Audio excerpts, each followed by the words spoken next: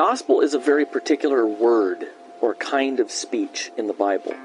From Genesis to Revelation, the gospel is God's promise of a son who will crush the serpent's head, forgive the sins of his people, raise them from the dead, and give them everlasting life solely on the basis of his grace for the sake of Christ.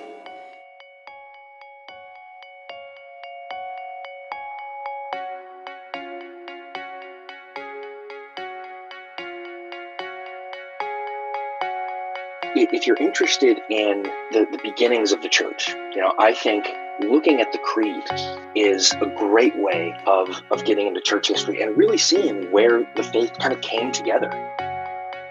In the scripture, the way it presents discernment is actually the skill that you develop where you're able to identify goodness. And what was surprising to me is that is much the way we use the language of discernment outside of the church. The real difference, I would say, like what patriarchy teaches versus what we should believe, is that what they believe about the nature of men and women, that there is something fundamentally different about authority and submission between men and women. And that's not just like within particular relationships, but men and women in general. This is their nature. What are the duties required in the Ninth Commandment? The duties required in the Ninth Commandment are the preserving and promoting of truth between man and man. The gospel never tells us something to do. The gospel tells us about something that's been done. Hi, welcome to Theology Gals. This is Colleen Sharp, and I have a few announcements, and then following those announcements, we are going to do a Theology Gals Rewind and replay our episode on faith and the internet. First of all, we just wanted to say that we appreciate all of our listeners and are grateful for you this year, as this is Thanksgiving week. And we have Theology Gals merchandise. Some of you may not be aware of that. And so for the next couple of weeks, if you look on the episode notes for this week, and then I'll put it on our social media pages, we will have a 25% off on all of our Theology Gals merchandise with code TG25. And we have shirts and probably about like 5 or 6 different styles. So there's pretty much something there for everyone. There's countless different colors available. We have coffee mugs, tote bags, just all sorts of different products. So you can get 25% off the next couple of weeks on all of that merchandise. We originally intended to play part 2 of our Federal Vision series this week, but we realized with this being Thanksgiving week and a lot of people have very busy schedules that it was probably better to wait until after Thanksgiving. So part 2 of our series on Federal Vision will be next week. If you missed part 1, in part 1, we really kind of talk about what is Federal Vision and really focus on that and how it is contrary to historic Reform theology. In part 2, we really dig into a lot more practical, and we also answer some of the common things that people say when Federal Vision comes up. Things like, it's just a Presbyterian problem. It doesn't have anything to do with Baptists. No one really understands it. Those sorts of things. So we really respond to all of those sorts of things that come up from defenders.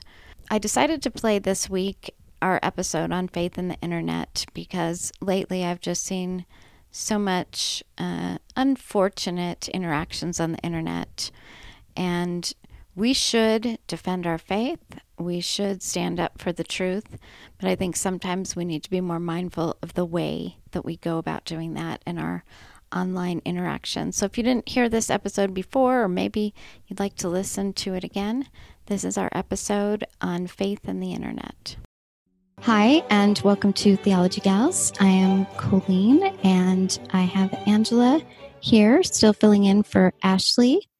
And tonight we're going to be talking about faith and the internet. We have a lot of things we want to talk about in regards to that. But before we get to that, I just want to say this last week has been very interesting because of our last episode. So I'm guessing that a lot of our listeners that are listening to this did listen to last week's episode where we talked about the controversial article that men prefer debt-free virgins without tattoos, and we talked about some other things that are geared at Christian women. And, Angela, I think both you and I expected a little bit more, maybe negative pushback from that episode. I really have not seen much. Yeah, only just a little. And I have personally just been so encouraged to see feedback from folks who have shared with us, hey, I grew up under these teachings and they were crushing. And thank you so much for sharing the gospel. And so it's been so encouraging to us to just thank the Lord that we had the opportunity to share the gospel and share some hope with folks.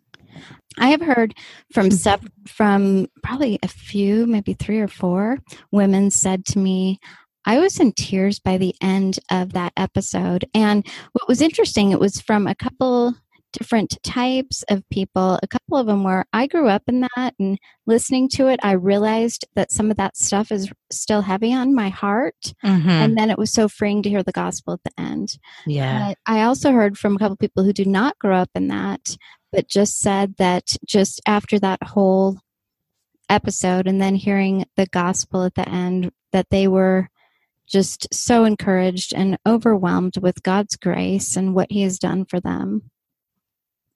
And really, I can't think of any better feedback than that, really.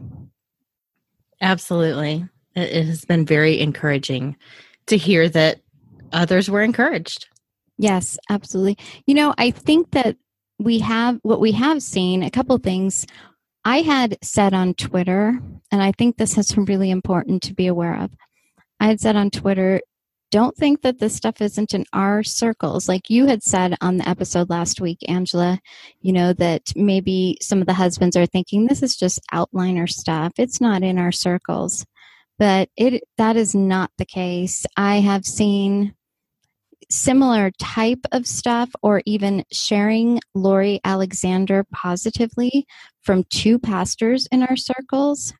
And we did get a little pushback from somebody who's in a confessional Reformed church. And so I think it's important to know that you can run into maybe not all of that stuff in its entirety, but aspects of it, even in our own circles. And so I think it's a good time just to remind everyone how important it is to know the Word of God so that we spot error when it comes along. Right. I think it's really important, too, to remember that there are more, there's more nuance here than just, is Lori Alexander right or is she wrong? It's really about a whole body of teaching. It's about a lot of underpinning theology that's driving the teaching. And so I think it's really important, this is what we tried to do last week, is just evaluate holistically what's going on with these ministries. And I think there is a way that it's not necessarily helpful to just isolate one blog post or even just one part of a blog post and say, this is fine. What's wrong? Why is everyone upset? That's true. There was a couple of comments. I think that the only negative comments that I really saw were from people that hadn't really even listened to the episode. Right. And so they saw the title, they made assumptions, and there were comments like, well, virginity is important though. And I responded to one of them, and that is why on our episode we affirm that. Exactly. Yeah. We certainly we confess the third use of the law. We believe that pursuing holiness is a part of what we do as believers. But we believe that our ability to even do that at all comes from being redeemed in the Lord and is an outworking of His grace to us. Right. And you had a great tweet about that too, where you talked about moralism, that this is moralism. You can have a debt-free virgin without tattoos that does not have Christ. Right. And right, exactly. So I think that we really did affirm in the episode, for anyone that listened, that we absolutely believe in purity, that sex is reserved for within marriage, that we affirm all of those things. But if you did not listen to last week's episode, I would encourage you to do so. Well, I really think that what we're going to talk about tonight in some ways is a good follow-up, even though it's a completely different subject. And I did want to say we may hit last week's subject again in the future, because people have sent in a bunch of things to me saying, have you seen this one? Have you seen this one? So we might have to hit that. And so this is right. a different topic, but I've seen a lot of conversations in the last couple of weeks because the Lori Alexander. So things like, is it really proper to mock her? And there, different things like that. And we just want to talk about the internet in general and how our faith fits into the internet, because while the internet is not the church, I have met brothers and sisters on the internet who are absolutely my brothers and sisters, who I will be spending eternity with, who are in Christ.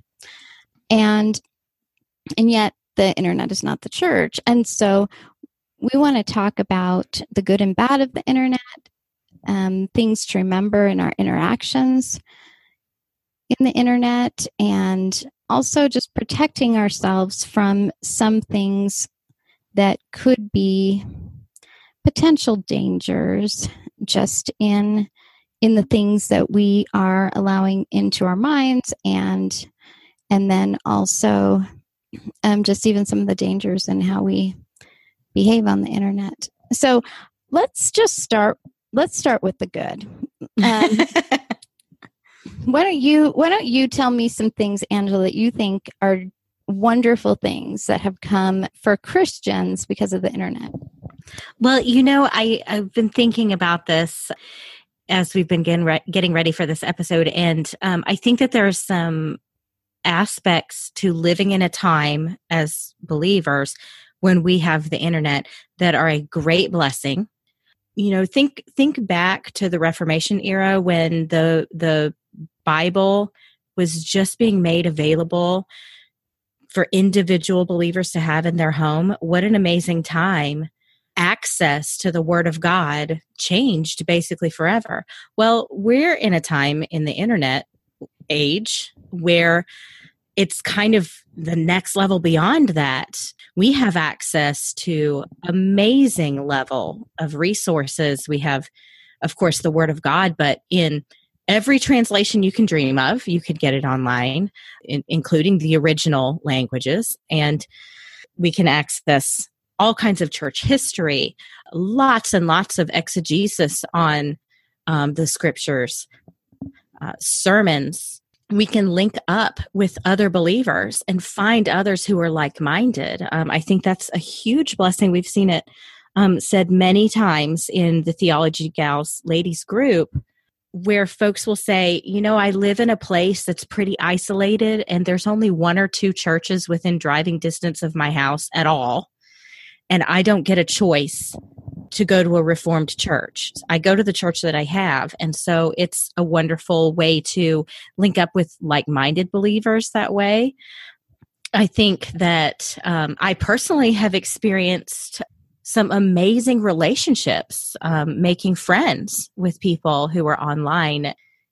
And that has been a huge blessing for me. So I think that there is actually a lot of good things about the internet that is really helpful to believers.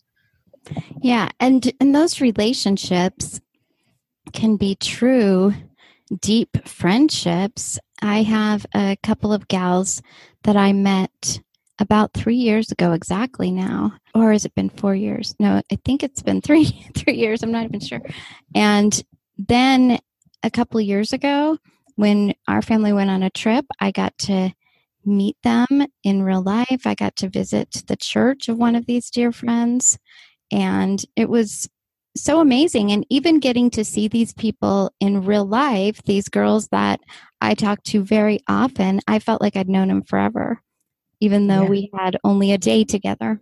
Right. I have definitely spent time talking on the phone with more than several different women from our group. And I have spent lots of time conversing with friends in chat, ladies from our group, ladies and men that I've met in other Reformed groups. And we have great theological discussions and just encourage one another. And that was just so helpful to me, especially as I've been learning. That has been very, very helpful to me.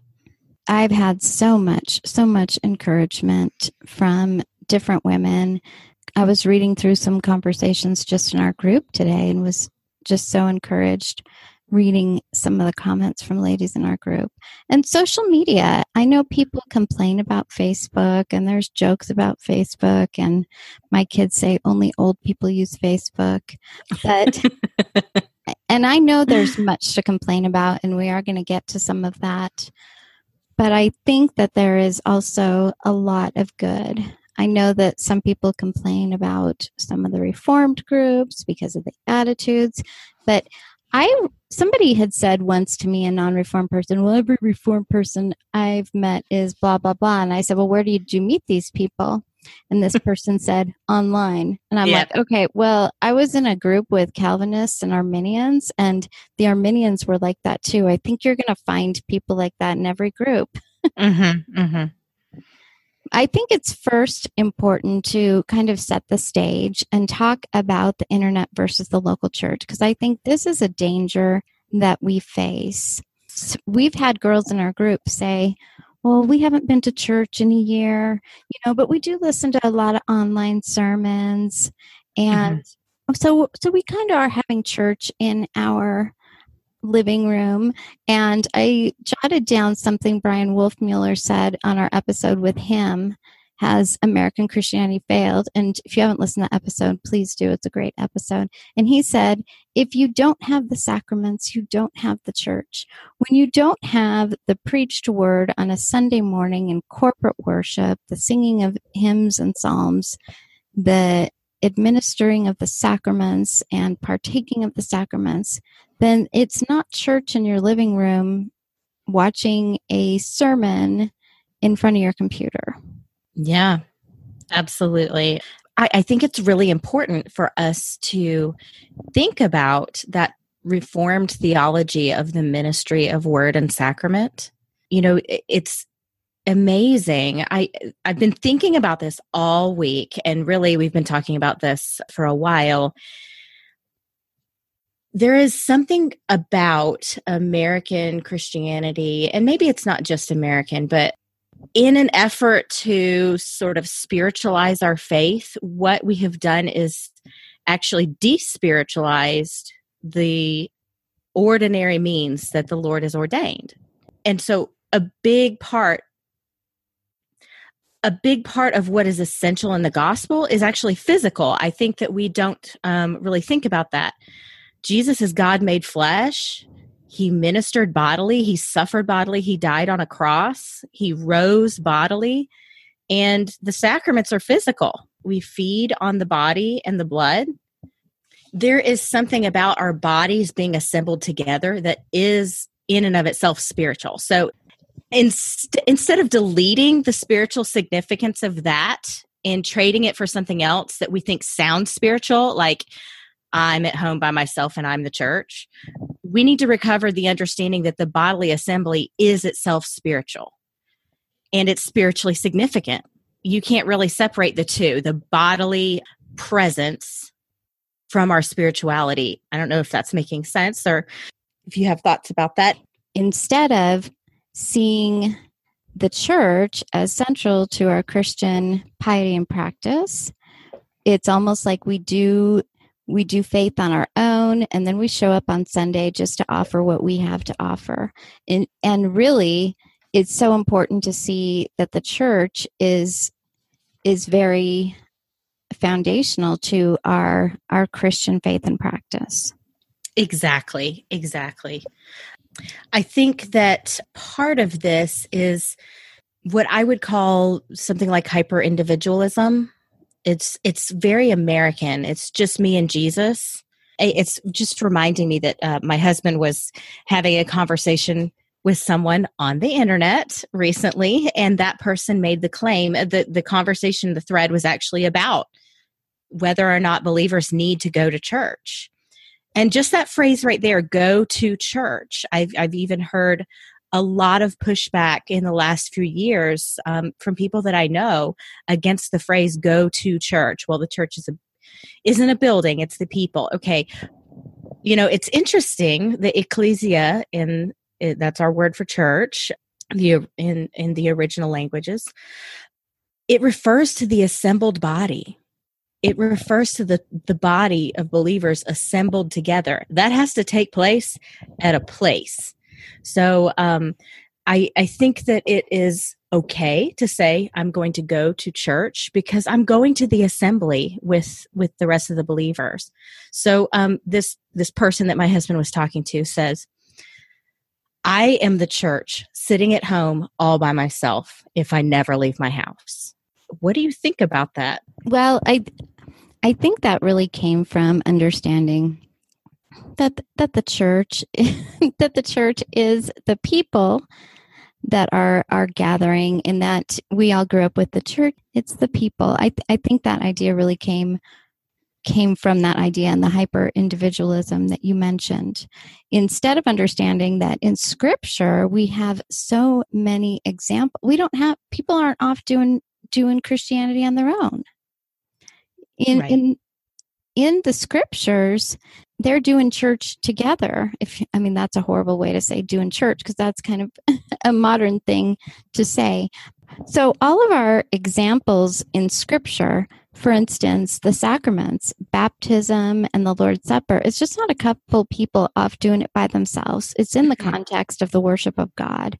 And there is an emphasis on corporate worship, on many people together as the church, as the group. And it's actually, even if you think about in terms of the regulative principle of worship, where God has told us how he is to be worshiped, and that is done. You see it throughout the whole entire New Testament with Paul's letters to churches, to the church at Ephesus. And it is a body of believers that come together for the corporate worship of God and administering the sacraments and the preached word. And so I think we have to go back to Scripture and say, what picture does Scripture give us? And Scripture does not give us people just off doing church on their own. Right. I like that you brought it back to the sacraments and the ministry of the word. It's back to that quote from Brian: if you don't have the sacraments, you don't have the church. And so it's really important for us to think about our theology of the ministry of word and sacrament. This is how Jesus promises to serve us. He promises to be present in those means spiritually. And so they look ordinary. They look like they're okay, whatever. I can just listen to a sermon online and that's the same. But it's the reason why it's not the same is because those elements taking place in corporate worship are how Jesus serves us. It's not just coming together so that I can offer something to him. Those are how he serves us and how he nourishes us, reminds us. Our baptism reminds us of our baptism, seeing that sacrament, the visible gospel there. And so those are things that we can't do in our home alone, because those things are corporate. There's a corporate aspect to those. So, it doesn't work to go to Starbucks with three folks, everybody get a coffee and say, have a cracker and a sip of your coffee and we just had communion. That doesn't work. And I love that you brought up the regulative principle, because that is exactly how we know that doesn't work and we don't have the church. Right. We always need to go back to Scripture and say, well, what does God say about how he is to be worshipped? And one thing, and I think we need to do a whole episode on this at some point, but we call the preached word and we call the sacraments means of grace. It is the Lord at work in us. We aren't there to offer something to God in the way or to experience some emotion as much as he is at work in us. We are worshiping him because of the work that he has done in us. Exactly. I think it's really helpful to think as well that when we worship with the body during corporate worship, we're rehearsing for what we're going to do in the new heavens and the new earth. And that's not going to be sitting at home all by yourself. Right. That's a great point. I want to talk about some of my own concerns, some things that I've seen. You know, I got the internet in 1998. I know some people had it before then, but that's when, I'd use it at my in-laws' house or my parents' house. But my husband and I got a computer and the internet in 1998. And although let me just say really quick, when the internet was there was not even much of an internet, and I think I was 13, so 1986, and we had a plug into the wall and we could call in. It was like an online encyclopedia. There was a couple really small things you could do. So I did have it back then, but I never really got really into the internet until 1998. And I've really watched a lot of things, and I was so excited, all the resources that were at my fingertips, and that has only grown in the last 20 years. But I do have some concerns. There was a conversation in our group, and the gals were talking about the preachers that they like to listen to online. And one of the girls spoke up, and this is something I have thought also, and she said, I'm not sure it's a great idea to spend lots and lots of time listening to other pastors preach. And in no way am I saying you shouldn't listen to any sermons. Sometimes sermons can be very helpful. If I'm studying the Sabbath and there's a great sermon series or different things like that. But one of my concerns is that we spend more time listening to online pastors than we do our own pastors, that we're more excited to hear the latest sermon by our favorite preacher than we are to go to church on Sunday morning and hear what our pastors have to say. And there was a great article about this, and it talked about how people have favorite pastors, and they did some sort of survey, and rarely is it their own pastor. And so I'm going to link this article in the episode notes, but I wanted to read one little blurb from it because I thought it was very helpful. Within the Christian community, it might be said that the internet, which offers us instant access to a small pool of exceptionally gifted preachers, has produced a general culture of dissatisfaction with preaching. Although few of our local preachers can preach at that superstar level, many of us nonetheless hold them to that unattainable standard. In 2018, it is common for Christians to be enthusiastic about one or two preachers who are almost never their own pastors, rather than about preaching in general. And I do think that this is a big danger. If you are listening to this superstar pastor all the time and you're going to your own church, it's very easy to be dissatisfied. Like, oh, I don't know. I don't really know if I care for his preaching. And we need to remember, even if our pastor does not preach some superstar sermon, we are there for corporate worship. The Lord is working through the preached word, through the sacraments. That is an amazing thing. And we need to emphasize that with great importance as part of our lives. That is more important to our Christian faith and practice than the superstar sermon that motivates us greatly. That Sunday morning in your small country church with a pastor who probably cannot measure up to your favorite celebrity pastor should be more important. completely agree. I think that there is a way that parachurch ministries have really contributed to this, possibly. They have a lot of resources to spend on creating a lot of resources for believers. And so, we talked about at the very beginning of our episode that can be very good and helpful, but then the availability of just so much of this, there's whatever your style, whatever your fancy, even whatever theological position you want, you can find resources to support you in that. And I think we have to remember that, we're Reformed. We believe that God is sovereign over all things, and that includes the local church body in which I find myself. And so I actually think that there are many, many amazing ministers of the word who are serving day in and day out, just kind of slogging it out in the trenches with the local body, and they'll never be famous, but they actually are amazing preachers, and they are serving the local body in a way that is completely different than folks who are working a parachurch ministry and just kind of creating content a lot. And so I think that we need to think about the fact that, especially like we believe in being church members, we've submitted ourselves to that local body, that local group of elders, and that local minister. And I think we need to be thankful for it, because the Lord tells us that is His gift to the church. Those leaders are a gift to us. And I don't know, I've just been sort of reminded of that personally.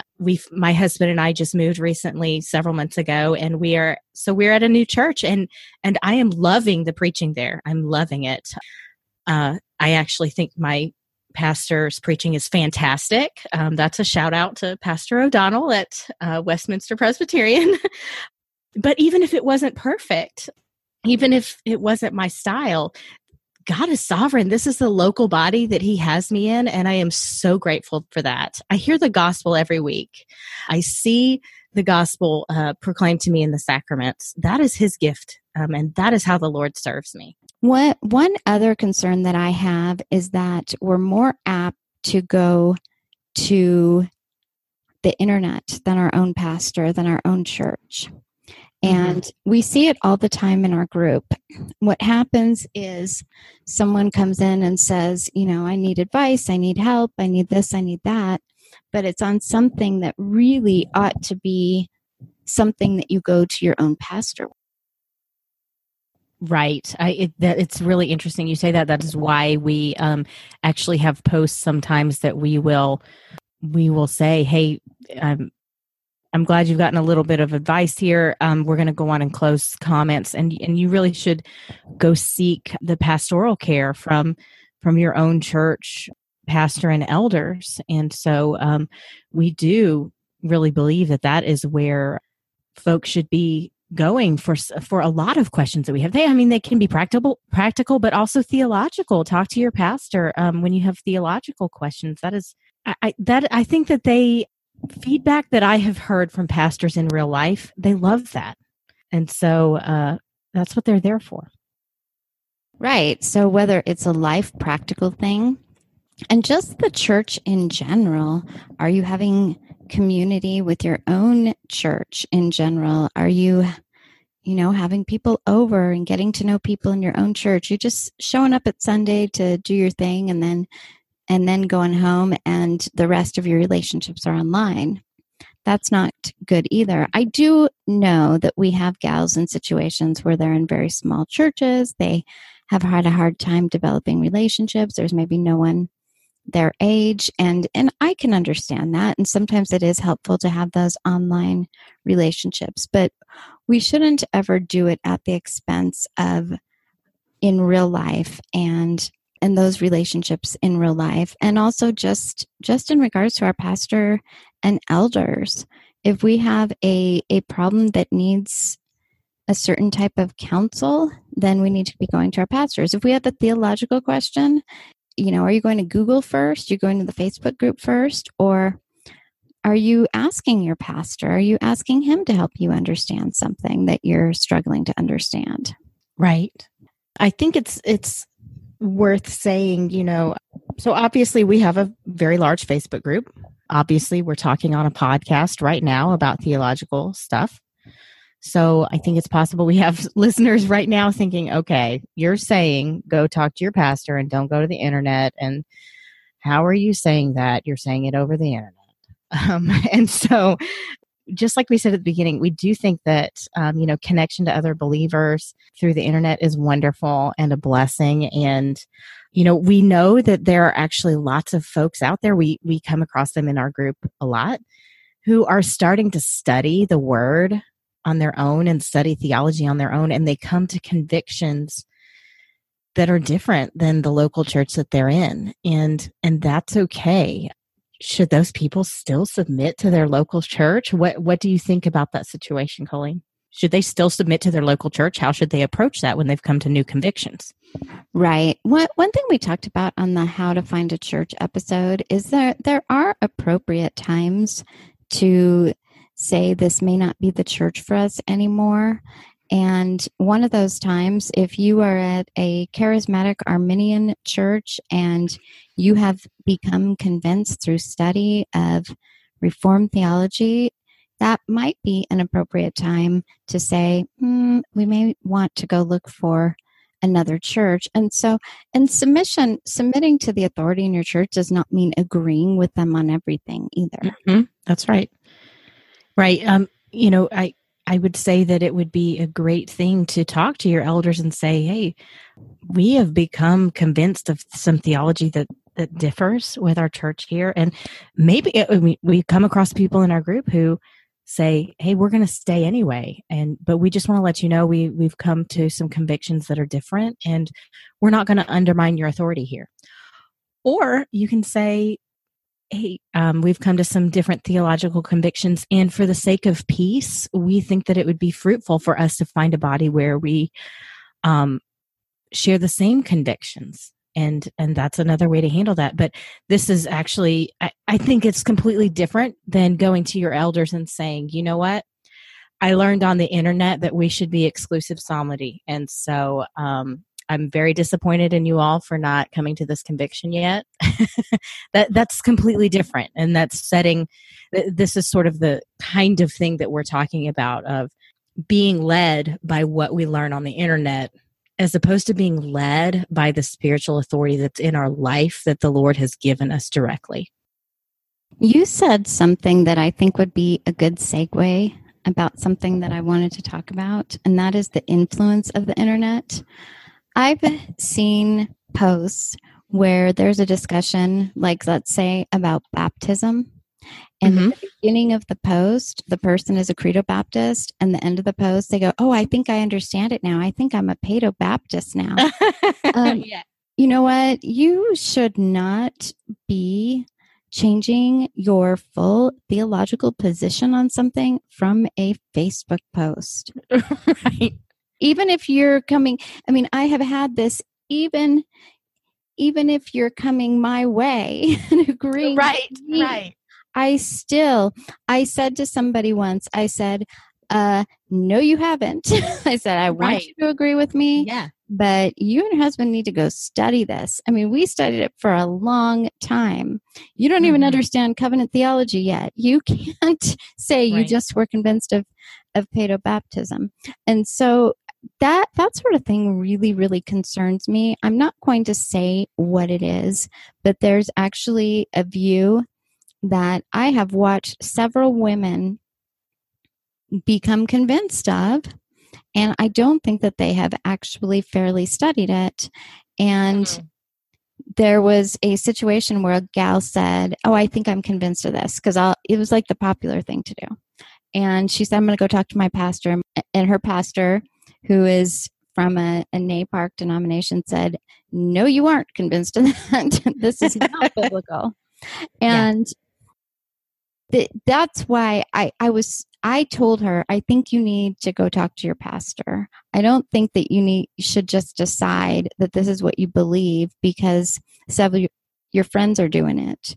And that is something that really, really concerns me.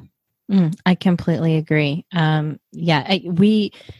We want people to be convinced of good theology, but we want them to be convinced by the Word of God, not because of, some kind of bandwagony tribalism.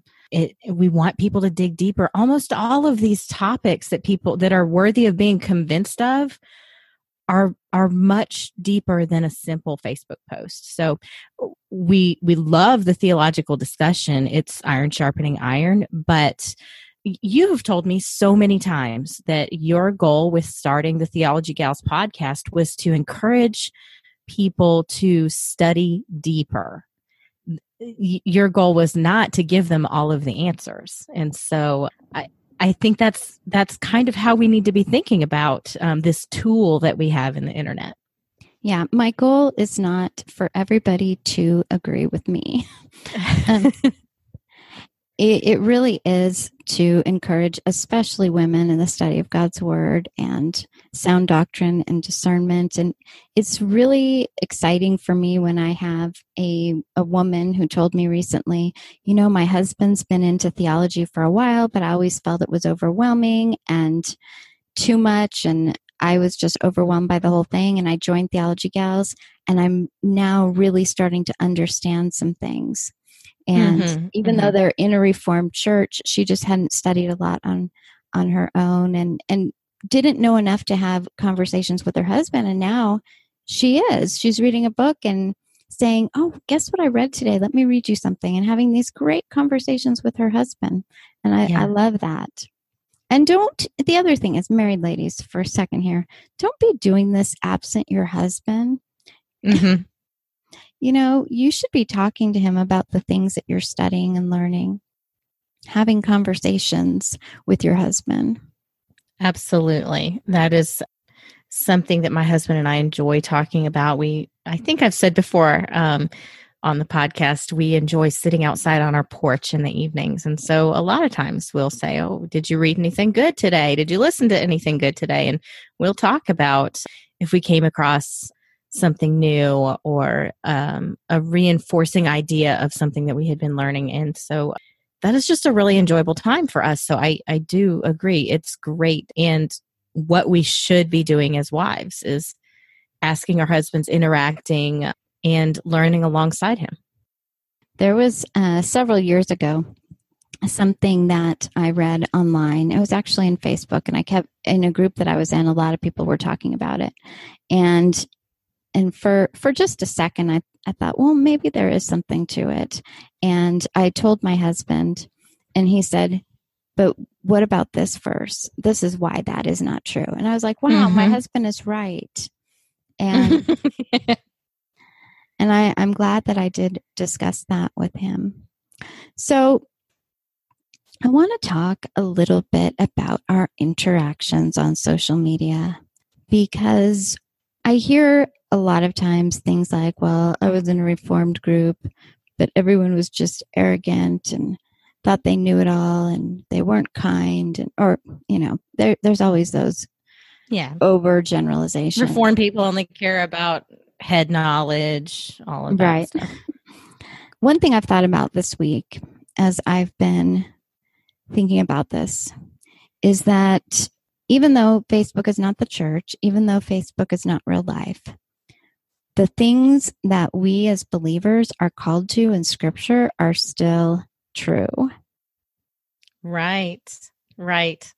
I think, too, that there's a way that we think about the internet is not real life and Facebook is not real life, that I think there's a way that we can sort of turn that on its head and realize there's an aspect of it that it is real life. It is real. The people on the other end of what I'm typing on the internet, those are real people. A real person is going to read my comment. And so, just like you said, the Word of God is still true.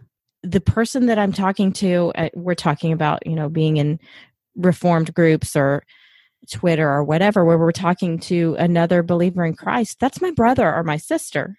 And it's something that I teach my kids. You be kind to your brother. You be kind to your sister. That's what we do in our family, is we're kind to one another. And I know you have sort of a rubric that you went through with your kids when they were growing up about how to test what am I about to say. And I think that that is really, really helpful.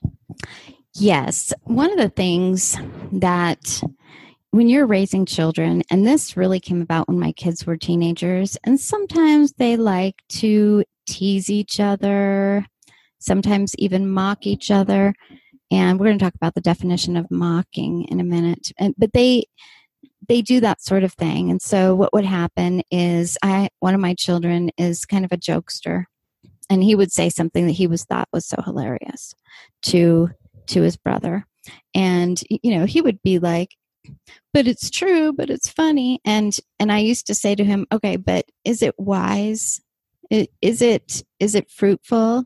Is it gracious? And this was also when they would like say something to them like, you're something unkind. You're not very smart about such and such.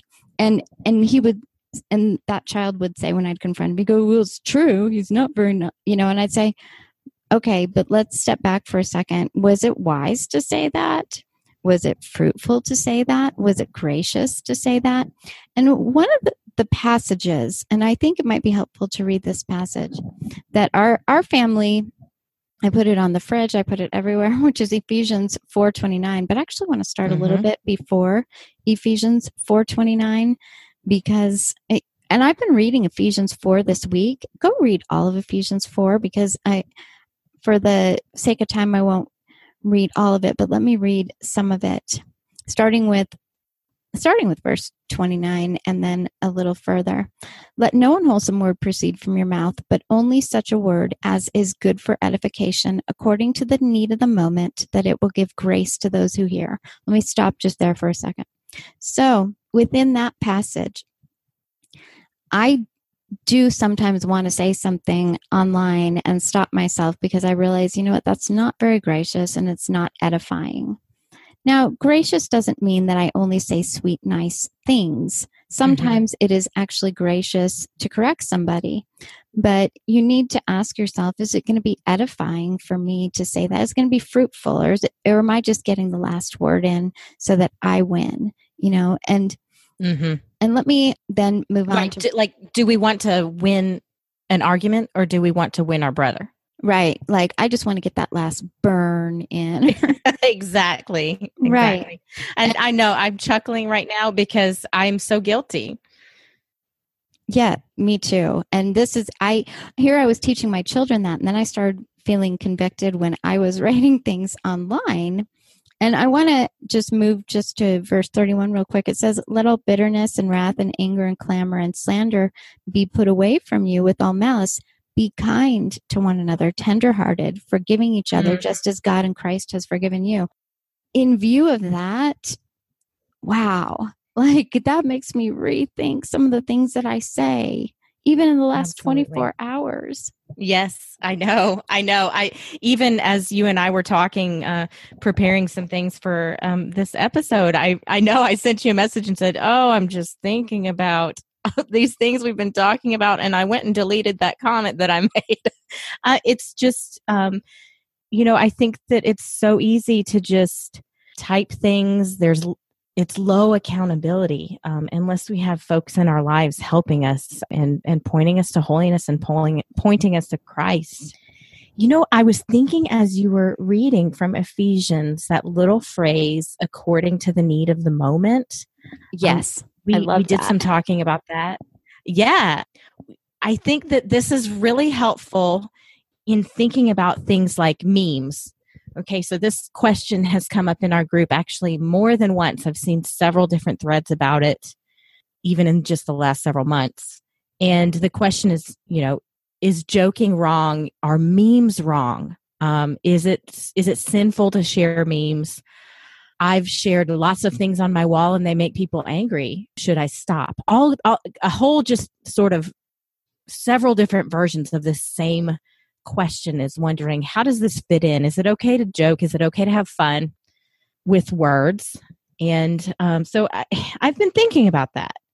So we're Reformed, and I think that there's a lot of cute little reform memes that go around, and we chuckle. And I think that there are times that we share things with one another privately and have a chuckle and move on. But there are also times that some of these are maybe disparaging other views, and there's quippy little quotes to get shared. And I have seen it sometimes said, well, I was just sharing truth. And I think that we can think about, is it possibly a stretch to call sharing memes, oh, I was just sharing truth, in sort of the same way that we would say I was sharing truth about posting a Bible verse, posting scripture. I think that we can consider, am I going to win my brother by posting something that essentially pokes fun at them? Is that, going back to your rubric, is that going to be fruitful? I think very likely it's possible that it's not going to be fruitful. Right. And I think that there are things that are just in good fun. Right. And I think that those are okay. And we've seen the meme, everybody wants to be reformed until it's time to do reformed things. And that could be partially in good fun, but it can also be kind of, yeah, you're not reformed enough like we are. And, I think maybe in the context in which we're sharing it and the purpose in which we're sharing it, is it fruitful? Is it going to bring about a conversation? Okay, let's talk about what it means to be reformed, what it really means to be reformed. Mm-hmm. And so is it going to be fruitful?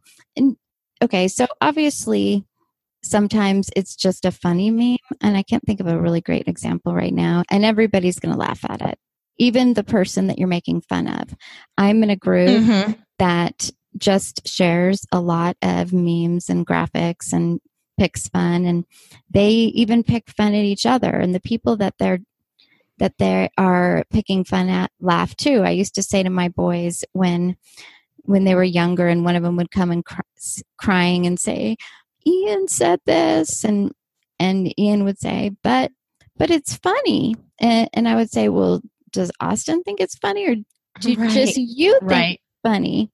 Oh, well, Austin doesn't think it's funny. I'm like, well, then you're probably mocking him, which is very, very different. And I'm going to read the definition of mocking because I think it's very helpful to this discussion. The definition of mocking is making fun of someone or something in a cruel way. And so we can do that even if we're acting like it's in good fun. Oh, I'm just doing it in good fun. But really, we are maybe being cruel. Exactly. I remember when I was growing up, my parents had a rule at our house that you were not allowed to say something mean to someone else and then followed up with, just kidding. So you can't say, your nose is fat. Just kidding. That doesn't work. The mocking cruelty underlying what's said is understood by the person that it's being said to. And so kind of in a similar fashion, I was thinking of a meme as you were talking. We don't say to our Arminian friends, I hope you don't get a broken arm patting yourself on the back for saving yourself. Ha ha ha. Well, they're not going to receive that and think that that's funny. I'm not even sure that it's objectively funny. So we need to think about, how is that going to be received? And is there an underlying hostility in what we're saying to the person that we're saying it to? Yeah, what is our purpose in saying it? Is it to one-up them? Is it like, burn, got you? Is it like that? And at the end of the day, is that fruitful? And please hear that we are saying that things like satire can be fun. Some of these jokes can be fun, but I do think that we need to, I think some of them may go too far. Right. And I think, again, back to the scripture, the need of the moment. Is the time appropriate? Is it going to be received well? Will the person be able to laugh along with me? But yes, I completely agree. We enjoy humor. We laugh a lot. We laugh a lot in our group. We laugh a lot in our private conversations. We understand and enjoy satire. We are not saying that those things are wrong. Right. And the other thing I think is important to remember too is that it is a person at the other end. And Mm-hmm. people have said things to me online that really hurt. Mm-hmm. And I think sometimes maybe we forget that. We'll say things online that we won't say to somebody in real life. And there's a reason for that. So remember, the fruits of the Spirit we are still to be mindful of. Love, joy, peace, patience, kindness, self-control. This is not just in your real life. Online, anything goes. We still need to be mindful. Exactly. The other thing is when we do have a situation of correction, and let's just say somebody somehow ended up in the Theology Gals group, and all of a sudden we find out that they're a oneness Pentecostal and deny that the Orthodox view of the Trinity. If we respond, now we do need to gently correct them. Absolutely. Now, if we say, you know what, you're just a heretic, that's not really fruitful. It's not edifying. Now we can say, you know what, that's a heresy, and let us explain to you what Scripture says. Mm-hmm. So there is even the way that we do it, and we see this stuff online all the time where people may say things that are true, but the way that they go about it is a big turnoff. Exactly. I have a wonderful quote for what you just said, and guess what? It's a Colleen Sharp quote. You said in one of our conversations this week, it's not generally fruitful to be obnoxious. Oh boy, that is fantastic. And it's true.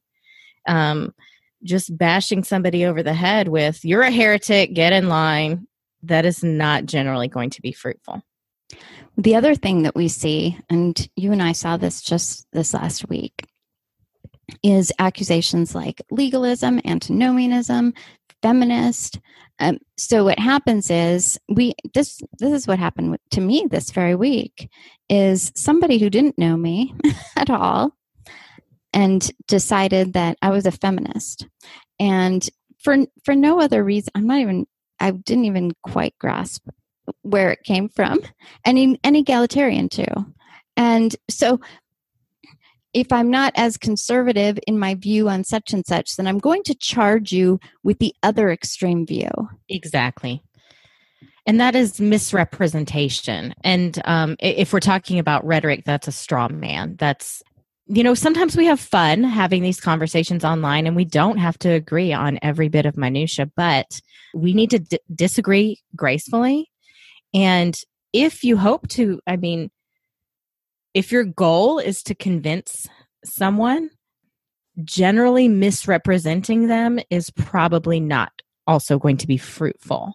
And so certainly name calling is not going to be fruitful. So yes, seek to understand the other view of the person that you're speaking with, and at least dialogue with the view that they actually hold. Right. You just reminded me of when Brian Thomas was on. I wish I had that list in front of me, but he talked about how to disagree, and he said things like, you don't have to say it mean, say what you mean, right, but you don't have to say it mean. And, and things like that are so important. Just being mindful of how we say things. I am well aware that sometimes the way we intend is not always communicated well. Mm-hmm. So I've had before where I said something and in my head, my tone and the way I was saying it was a certain way, and somebody took it a completely different way.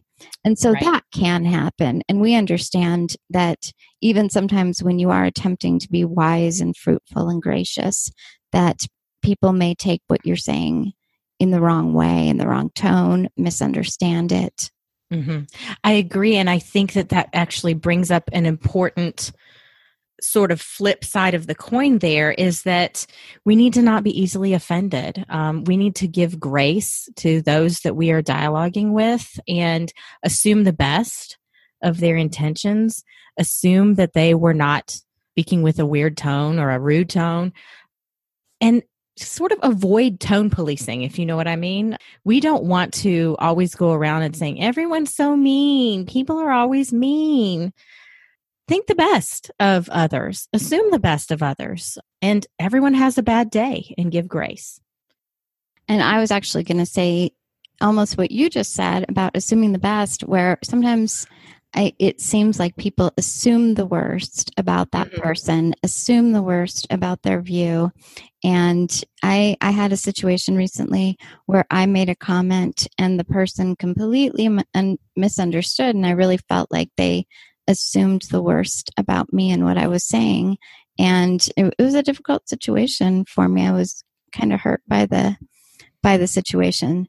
So, and I had to also turn around and try to assume the best of her. Right.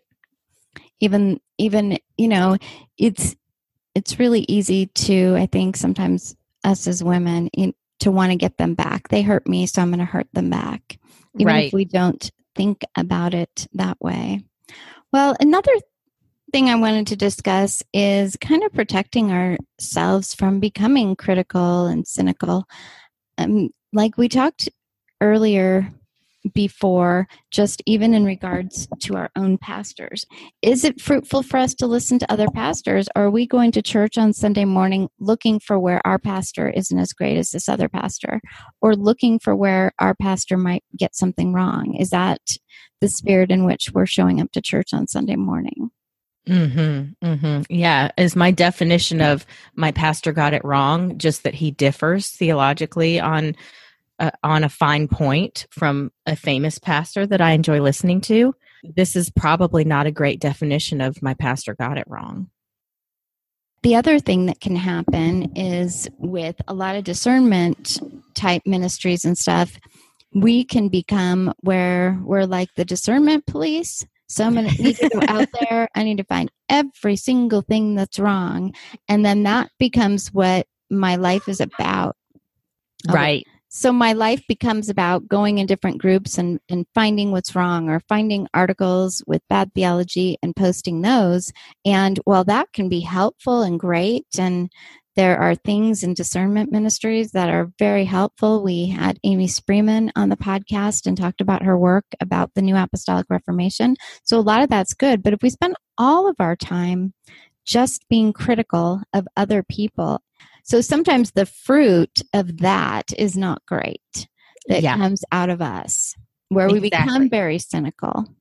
Yeah. And sometimes what that can produce is a distrust of almost anything that sometimes it's even trustworthy stuff. Yes, we certainly need to have our discernment thinking caps on at all times. But I think with online discernment ministries, there's a way in which we need to discern the discernment ministries. Some of them are very, very cynical. Some are also very unkind. So I've seen discernment ministries, so-called, that are out there being run by atheists. We need to consider the source and whether the motivation really is to build up the body. And so you mentioned Amy Spreeman and the NAR. I have a small internet group that is for discernment around the NAR. And one of the things that we talk about in the group sometimes is that when you have been talking about something that's very intense like that, and it's important, and you see people being hurt by it, you can become very involved in that. And to a point where it's an unhealthy obsession, you become a heresy hunter. You see heresy under every rock, a demon around every corner. And so we talk frequently in there about spending more time looking at solid truth and studying theology and encouraging people to be plugged into a local body. Spend more time with those things than reading discernment stuff. And I really do think that that's healthy. Yeah, I think that's a really good point. And one way that we learn to be discerning is studying the Word of God, not just reading all the discernment ministries, but knowing the Word of God. That is how we learn to be discerning first and foremost. And so if we're spending more time just looking for errors and out there trying to discern every other Christian out there and not a lot of time in the Word of God, I don't think that that's ultimately fruitful. Exactly. I'm sure people have probably heard this example before, but the way that they train people to be able to recognize counterfeit money is by studying the real money and knowing the characteristics and the marks of the real money. That is how you are able to spot a fake, is by knowing the real. It's not by studying all the different kinds of fakes that are out there. That's not the exclusive way to be able to study it, to know a fake. You know a fake by knowing what the real is, and then you can spot it easily. Yeah, absolutely. And I've heard that story before too. And I think it's a great analogy. We need to know the Word of God. The other thing I see that happens online is that we become fans of certain people. And I saw something something that happened recently where there's two women who have platforms. And there's some differences between these women. There definitely is. But on this one topic, they were agreeing. And somebody automatically assumed that one of them was right and one of them was wrong, although she hadn't read what both of them had to say. She'd only read one. And I've seen that happen a lot, where we automatically assume that our favorite teacher is right, and we automatically assume this person that we don't like over here is wrong. Oh, absolutely. And in the example you're using, I think in reality, those two people who are sometimes on the opposite ends were agreeing.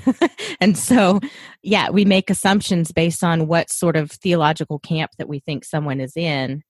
And based on that, we can erect an idol in some of these famous pastors and theologians and think that whatever this person says, whatever this person teaches, I know it's solid automatically because it came from that person.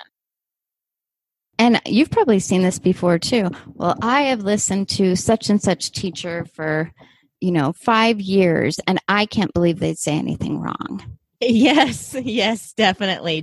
Even when presented with evidence that, hey, this particular person is teaching something dangerous on this one area, and then someone will say, "Oh, I've listened to them since I was a kid.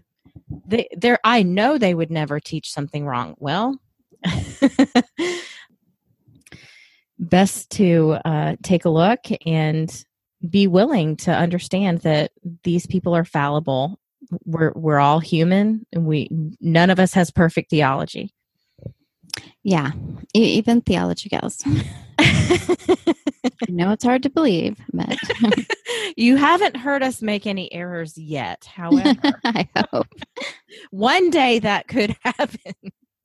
Yeah. Now, this is another important thing. I saw a quote from an apologist, and I think this is a great point to kind of end on. But I saw a quote from an apologist once, and it was an article, and he was talking about how there's a typical argument between some apologists, and he kind of described how the conversation goes, and it always ends really icky.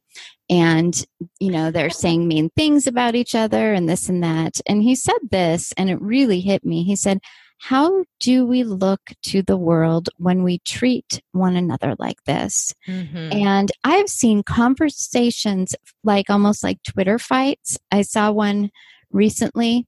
There was a couple Christians. They were not being very gracious to one another.